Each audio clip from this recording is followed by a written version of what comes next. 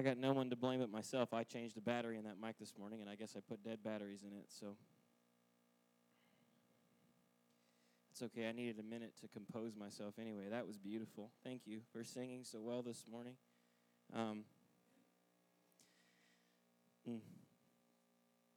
We're going to be in Psalm 117, which is the shortest psalm in the Bible and the shortest chapter in the Bible. And some of you are saying, maybe this will be the shortest sermon you've ever preached, Pastor Kurt. Here's hoping, right? Here's hoping. Psalm 117. The Lord's faithfulness endures forever. Praise the Lord, all nations. Extol him, all peoples. For great is his steadfast love towards us, and the faithfulness of the Lord endures forever. Praise the Lord. Praise the Lord. This is a little psalm with a big message. Psalm 117 is both the shortest psalm in the Psalter and the shortest chapter in the entire Bible. Charles Spurgeon, one of my favorite preachers, said it exactly right. He said, this psalm, which is very little in its letter, is exceedingly large in its spirit. For bursting all bounds of race or nationality, it calls upon all mankind to praise the name of the Lord. And this says something about it. Martin Luther loved it. It was one of his favorite psalms. And Luther could be kind of a Debbie Downer about things sometimes, but he loved this psalm. He wrote a 36-page commentary on 2 short verses of Scripture. He loved it so much. That's 18 pages per verse. Psalm 117 is a part of a collection of 6 psalms, Psalm 113 through 118, known as the Egyptian Hallel, built around the emphasis of Psalm 114. It's a celebration of the exodus from the people of Israel from Egypt. These 6 songs were sung as Hebrews gathered to celebrate the Passover celebration, God's great act of salvation on their behalf. So Psalm 113 and 14 were sung before the Passover meal was taken, and then 115 through 18 would have been sung afterward. So it's very reasonable to believe that Jesus and his disciples would have sung this very psalm on the night that they celebrated the Passover on Maundy Thursday, just before just before his arrest and betrayal, Matthew 26 and 30. It is cosmic and international in its scope. It reveals the heart of God towards the nations. He loves them, and he desires that they worship him and glorify him. So we're going to ask 4 questions of this psalm today that this psalm does a good job of answering. Number 1, why does God desire praise? Number 2, why is God worthy of our praise? Number 3, is peoples even a word? And 4, what are we supposed to do about all of this? What are we supposed to do about all of this? So number 1, why does God desire praise? Question, we do catechisms. There's catechisms going on downstairs with our children. Oftentimes they're thought of as training a child in biblical truth as a catechism. You catechize a child. The first catechism in the Westminster Confession is what is the chief end of man. And many of you know that. The chief end of man is to glorify God and enjoy him forever. There's a lesser-known catechism within that same collection, and it's what is the chief end of God? Answer, the chief end of God is to glorify God and enjoy himself forever. To glorify God and enjoy himself forever. Another way to say it is simply that God is righteous. The opposite of righteousness is to value and enjoy what is not truly valuable or enjoyable or rewarding. God is the source of all value and worth and beauty. He embodies the purest standards of all these things. And this is why people are called unrighteous in Romans chapter 1, verse 18. Because they suppress the truth of God's value and exchange God for created things. They belittle God and discredit his worth. Discredit what is actually valuable, and therefore they are not right. They are unrighteous. Righteousness, the righteousness of God, is the opposite. It means recognizing true value for what it is and esteeming it and enjoying it in proportion to its true worth. The unrighteousness in 2 Thessalonians 2 perish because they refuse to love the truth. That's what it says, quote. Psalm 1, one of my favorite psalms, the wicked are like chaff that the wind drives away because they are not anchored or rooted in understanding the goodness and value of God from his word and through his word, which it illustrates as a stream of living water in Psalm 1. The righteous are those who welcome and love the truth. Righteousness is recognizing and welcoming and loving and upholding what is truly valuable. Do you understand? Do you understand what I'm saying? God is righteous. Say it with me. God is righteous. That means he is right. He's right. He does nothing wrong. And this is how we're a lot like God. We're made in his image, but this is where we part ways with God. If we delight in ourselves, we're a narcissist. If God delights in himself and glorifies himself, he is right to do so. It's because God loves what's good. And who is the source of all good? God. If God did not value himself as ultimately valuable, he would be unrighteous, and we know that's not true about him. God's righteous passion and delight is to display and uphold his infinitely valuable glory. And this is not just vague theological musing. It flows from dozens of biblical texts that show God is in the relentless pursuit of praise and honor from his creation to the consummation of his kingdom. Of these texts, I have a list of them up here if you're interested. There are 35 scriptures that I found from several different sources and lots of Google searching and lots of thumbing through my Bible. There are 35 different places I found where God is explicitly doing things explicitly for his own glory. It's 3 pages long, 11-point font, and double-spaced, or single-spaced. So you can come and get that from me if you're interested maybe in a study of how God pursues his glory from the scriptures. The most compelling one I saw was Isaiah 48, verses 9 through 11, where God says, "For my name's sake, I defer my anger." Hear it. For whose name's sake? Mine, God says. My name's sake, I defer my anger. For the sake of my own praise, I restrain it from you, that I may not cut you off. He's talking to the people of Israel here. Behold, I have refined you, but not as silver. I have tried you in the furnace of my affliction. For my own sake, I do it. He says it twice there. For my own sake, I do it. For how should my name be profaned? My glory I will not give to another. These are the words of God himself. Hear those words again, just from that passage. For my name's sake, for the sake of my praise, for my own sake, how should my name be profaned? My glory I will not give to another. God is most concerned with his own glory, and that is righteous and pure and good. The most passionate heart for God's glory is God's own heart. God's ultimate goal is to uphold and display the glory of his name. This doesn't make him narcissistic. It makes him a lover of what is good. So answer to question number 1, why does God desire praise? Because he is praiseworthy and he knows it. Above all else, he is praiseworthy. And so it would make no sense for him to put praise anywhere else in the universe except for the spot where it is most warranted, and that is in himself. That's why God wants our praise. Number 2, why is God worthy of our praise?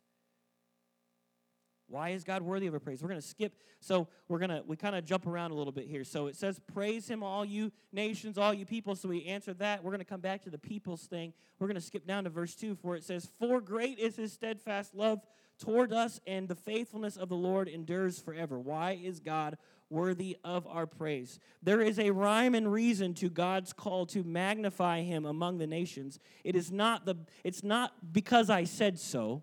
All right, this isn't because I said so of a celestial bully or an exasperating cosmic father. That's a good answer to my kids sometimes, even though usually it's just masking the fact that I don't know why I don't have a good answer. I just have to, but I'm tired of talking about it. That's not what God is doing here.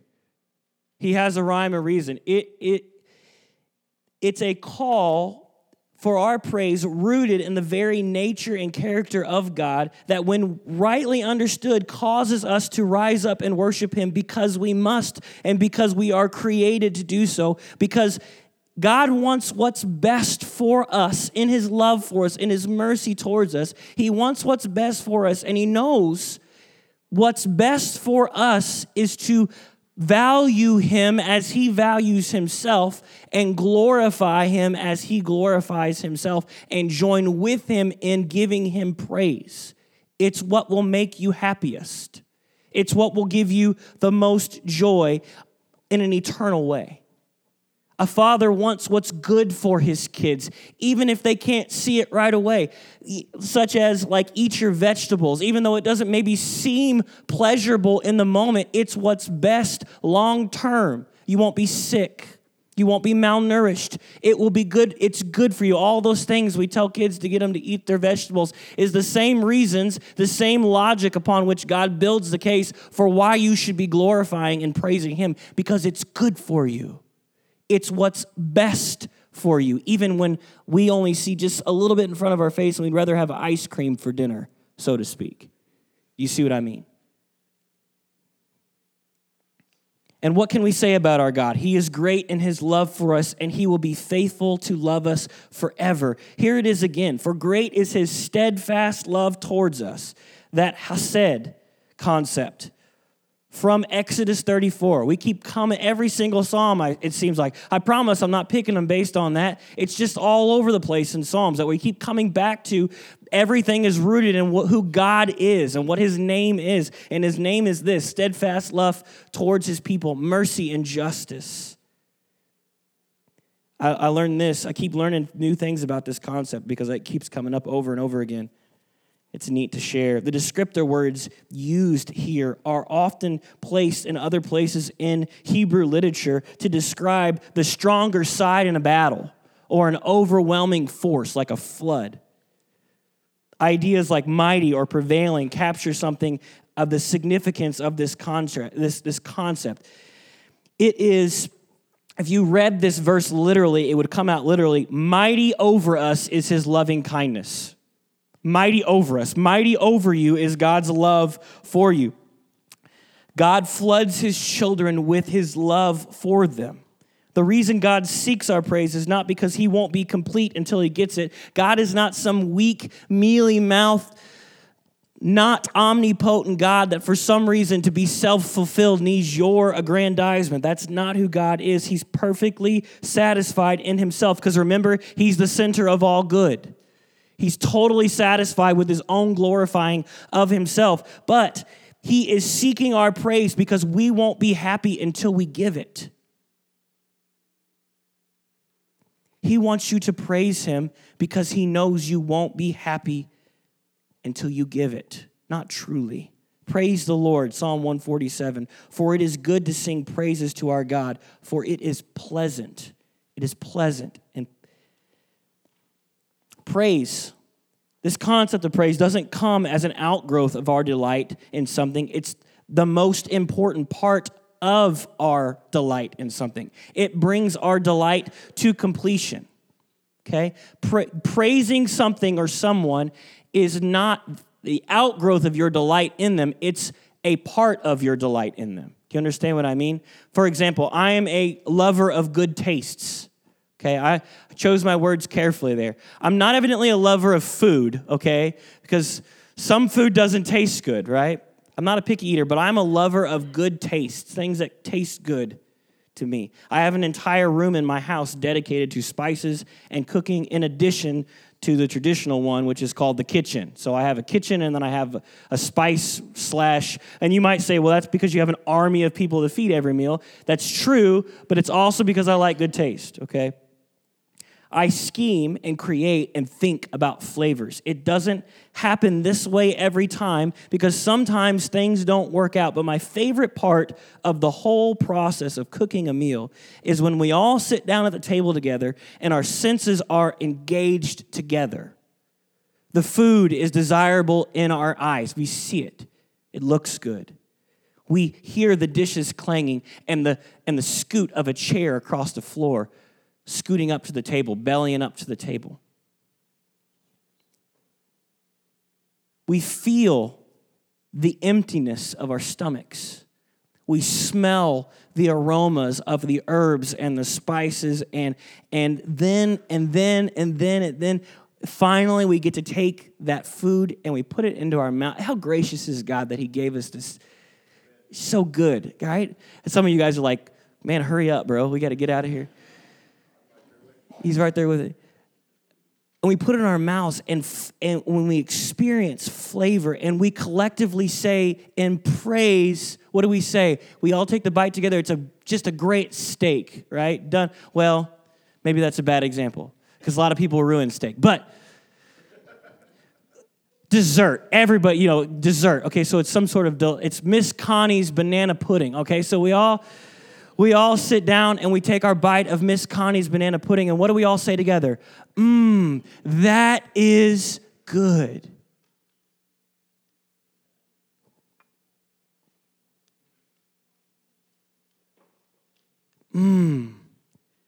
That is good. And the praise of the thing completes our pleasure in it.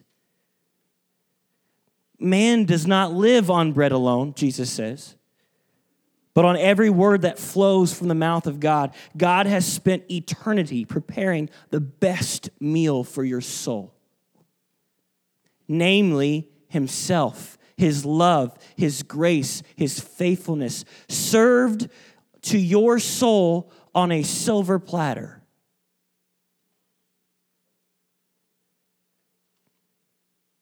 On your own, and especially together, we come together and we taste and we see that the Lord is good, and we bring our pleasure in him to an apex when our souls together say, he is good. He is good.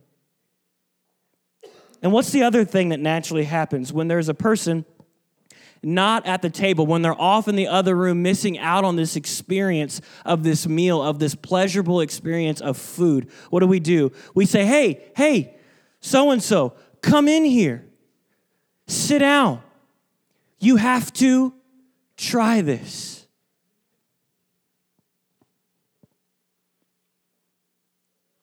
That brings me to my third question. Is peoples even a word?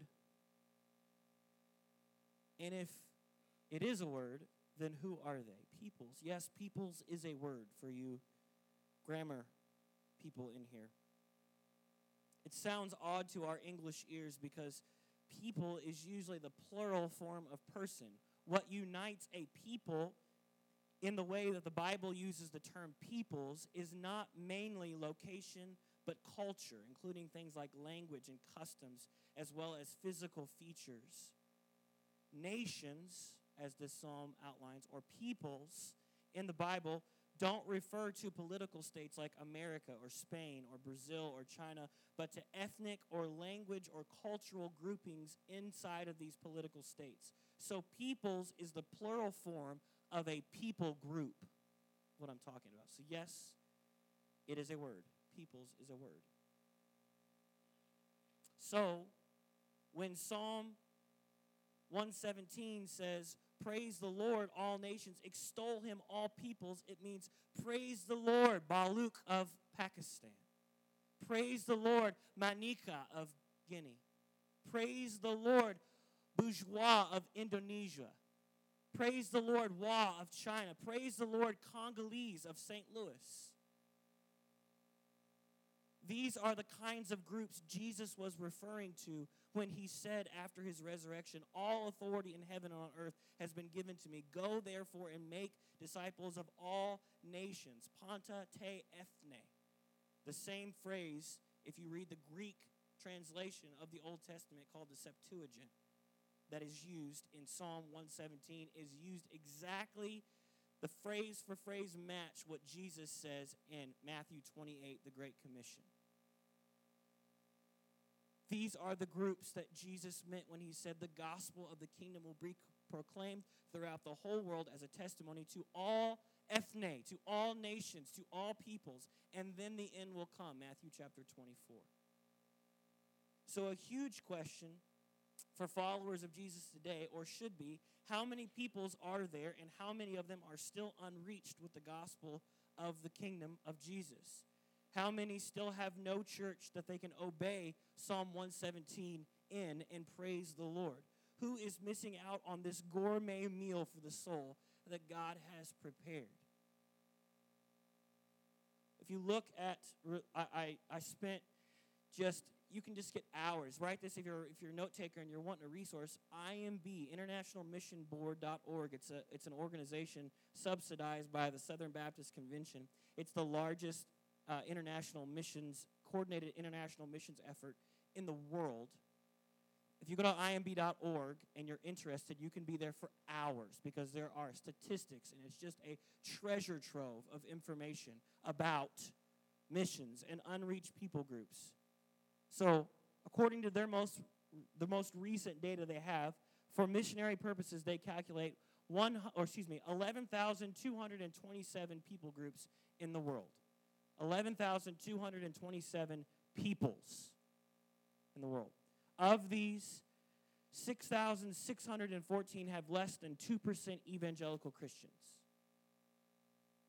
Hear that. That's more than half have less than 2% evangelical Christians.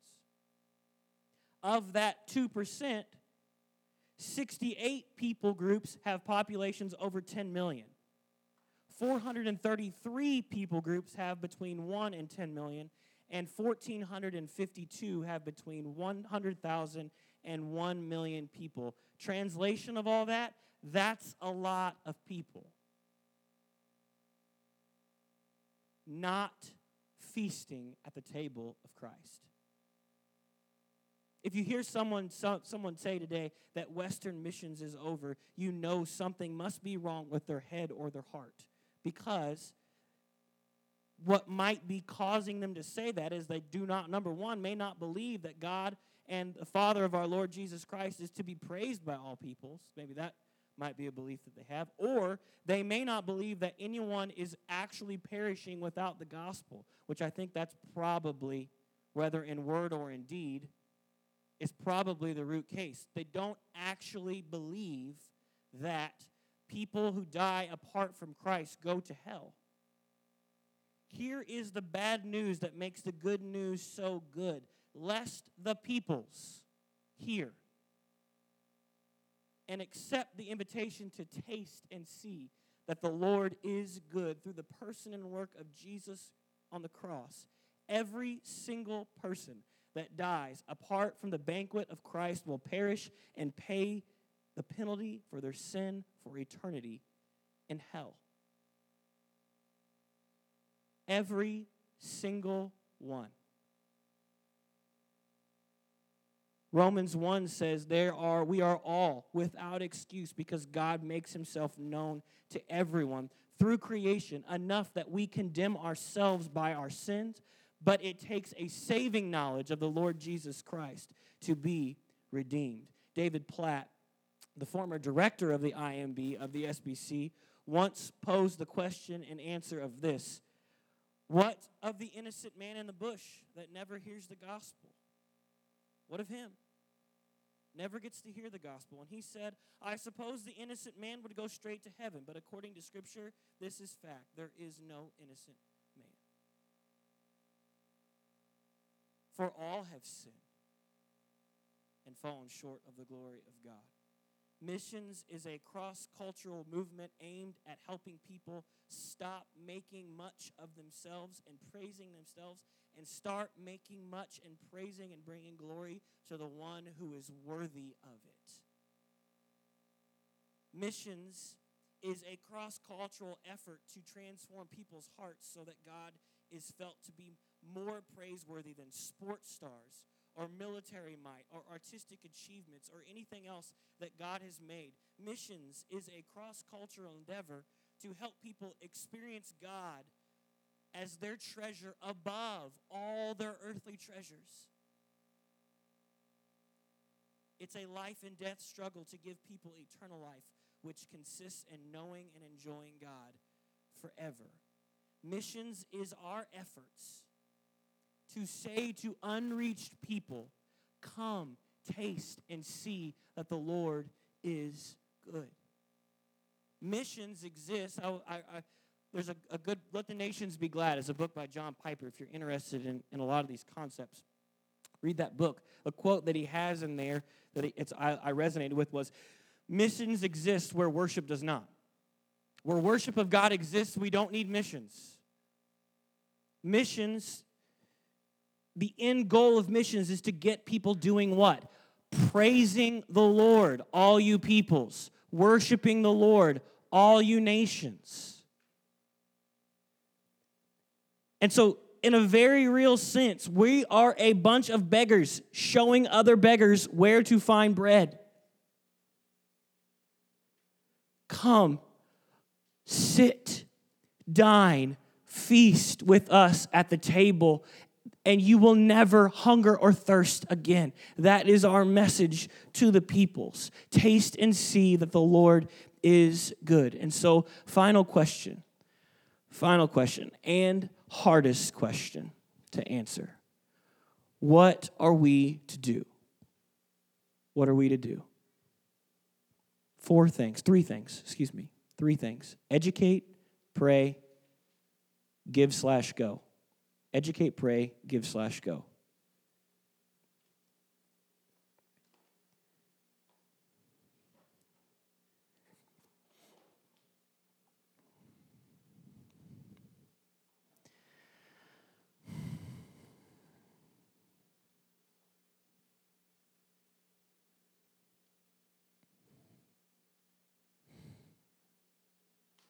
Educate. Missions is innately others-centered, therefore it's hard. Hear that sentence. Missions is others-centered, therefore it's hard. The reason in our fallen state that we are not good at missions is because it requires an inconvenience to gain something that has nothing to do with your glory and everything to do with God's glory. You have to give something up of yourself, knowing it will not gain you glory. It will not benefit you directly. And that's hard. Especially in my wheeling and dealing, deal-making way, right? I want to get mine. If it's a unspoken Midwestern thing that we do, that if somebody compliments something that you've got, like a personal possession, the next thing you do immediately is to talk about how good of a deal you got on it and how well you did on that price and how you got a fair exchange or better than a fair exchange in your way. You got yours, so to speak. Missions is nothing like that. Nothing like that. It has nothing to do with that at all.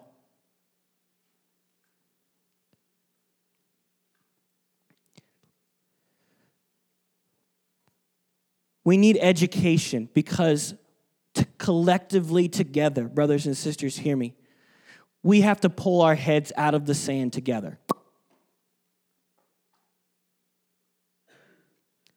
We don't need from me this morning another rah-rah mission sermon that is a nice rally cry yet results in little to nothing. You've heard them, you don't need it from me.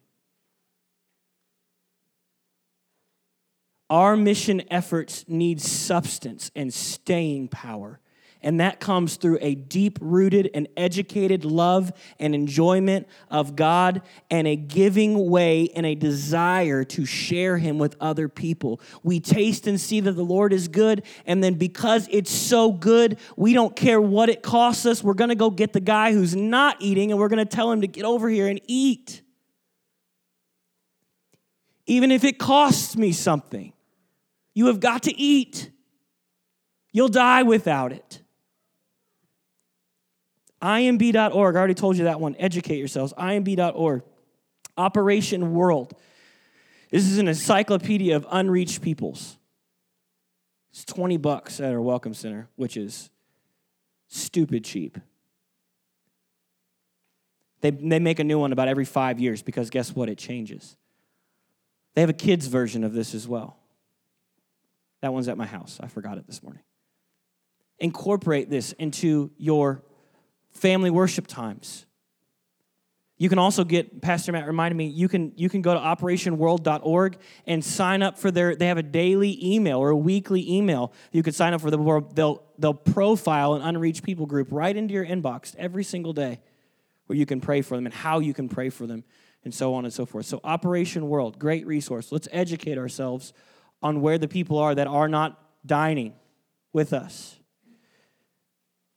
I have this set of DVDs called Dispatches from the Front. Maybe we'll start maybe my next, after this next Membership Matters roll, maybe we'll go through these, watch these as a missions course, as an elective on Sunday mornings.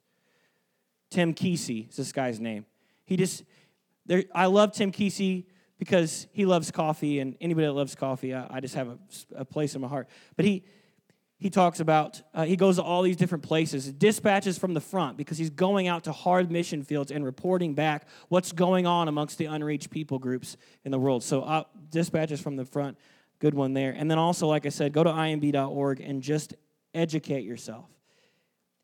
Help your children understand that peoples is a word and what it means. Pray.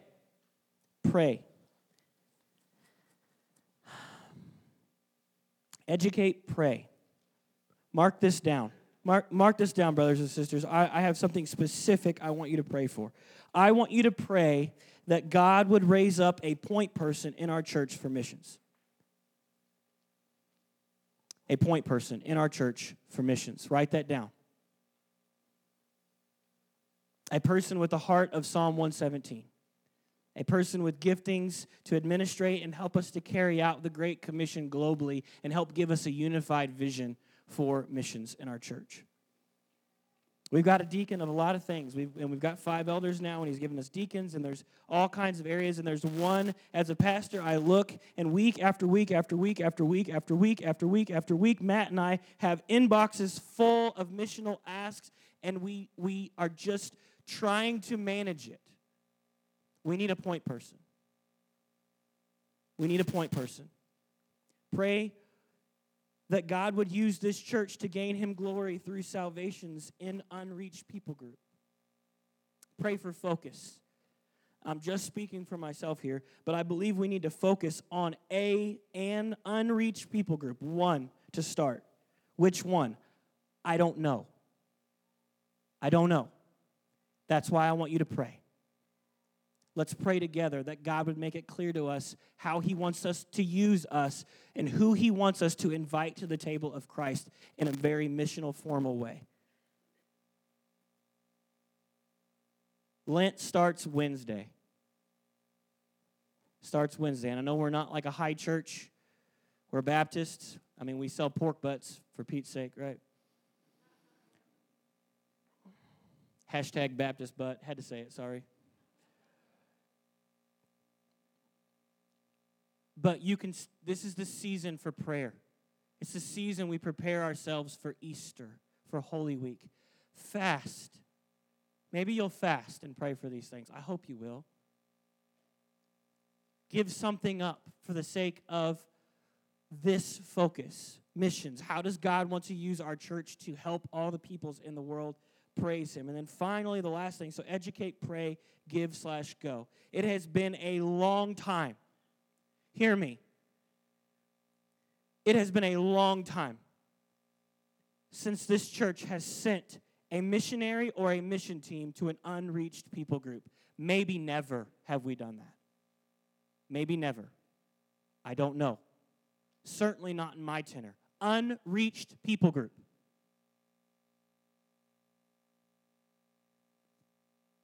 We should not act willy-nilly. But brothers and sisters, it is time. Can I get a witness? It is time. It's time. 117, we must obey that all people would come to praise the Lord. Some of us have the energy, the health, and the giftings to get on an airplane and fly all over the place. And some of us have the resources to send them. Oftentimes when I'm preparing to preach a funeral, I will get lost in my file full of previous funeral sermons, and I get lost in recollecting memories of brothers and sisters that I have helped lay to rest. I preached a funeral not too long ago, and I stumbled upon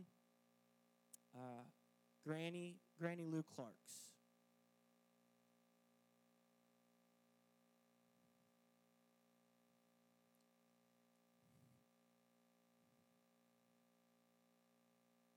One time she called me. I was in my office. She told me I needed to come see her because she had something we needed to talk about. And it sounded kind of urgent. And, Granny Lou, she got flustered sometimes. So I thought, I said, okay, Granny, I'll be there in a little bit. You're just going to have to wait a second. I'll be there. I didn't know what it was about. So I went across the parking lot and up to her apartment on a Cloverleaf. On her kitchen table, I walked in. On her kitchen table, there was sprawled out letters from missionaries and ministries. And each one of these missionaries and ministries had an empty envelope with it. And she's just standing there looking at them with her arms crossed like this. And I walked in and I said, "What's up, Granny?" And she said, well, here's this first. And she handed me her tithe check. And I said, okay, is that why you called me over here? No, not exactly, but you can take that back to the church, she said. So I don't have to worry about it. I said, okay. So I, tucked it away in my binder. And then I saw on the table there was another envelope, and it was kind of full. And I said, well, what do you got going on here? And she said, well, in that envelope, I have $20. I said, oh yeah, it was $20 in ones, $1 bills she had. And she said, honey, you know how she was, honey, this is what I have left after my bills and my tithe this month. You would know better than I know. Can you help me decide who's doing the Lord's work and where these dollars should go?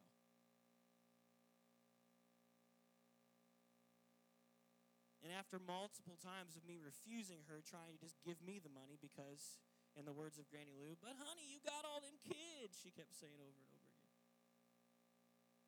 I said, no, Granny, I'm not taking that money. A few of those envelopes went into the trash. And a few envelopes, the gospel-centered ones, got cash in them. And then she grabbed my hand. And she said, let's pray. And she said, Lord, use these dollars to save someone. And here's the good part. And bring yourself glory.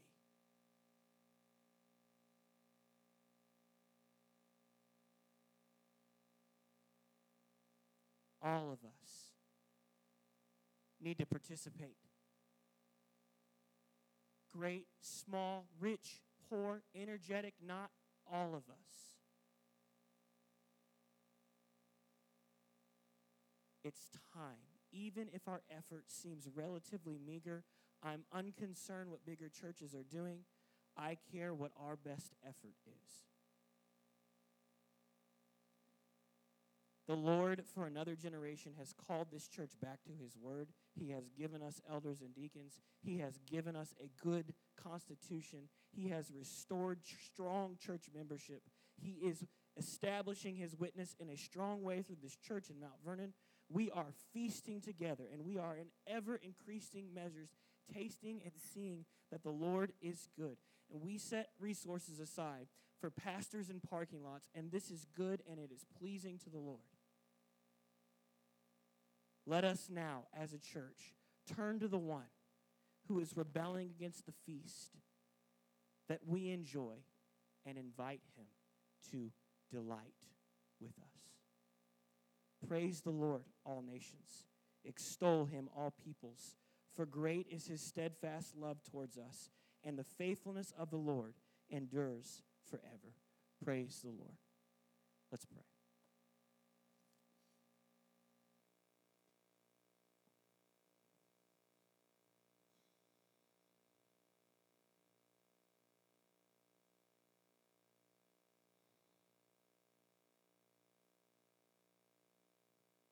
Lord, the application of this sermon, Lord, I toiled with you this week because the application of this sermon for Mount Vernon Baptist Church is still veiled.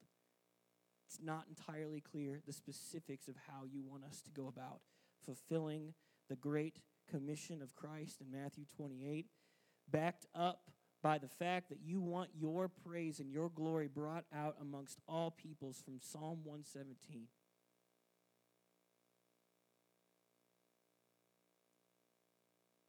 But God, you have saved us. Now use us. Even as I pray, Lord, open hearts to be willing to go, to give, to be a part of something. Soften us, Lord, through your word to hear what you want and where you want it and how you want it.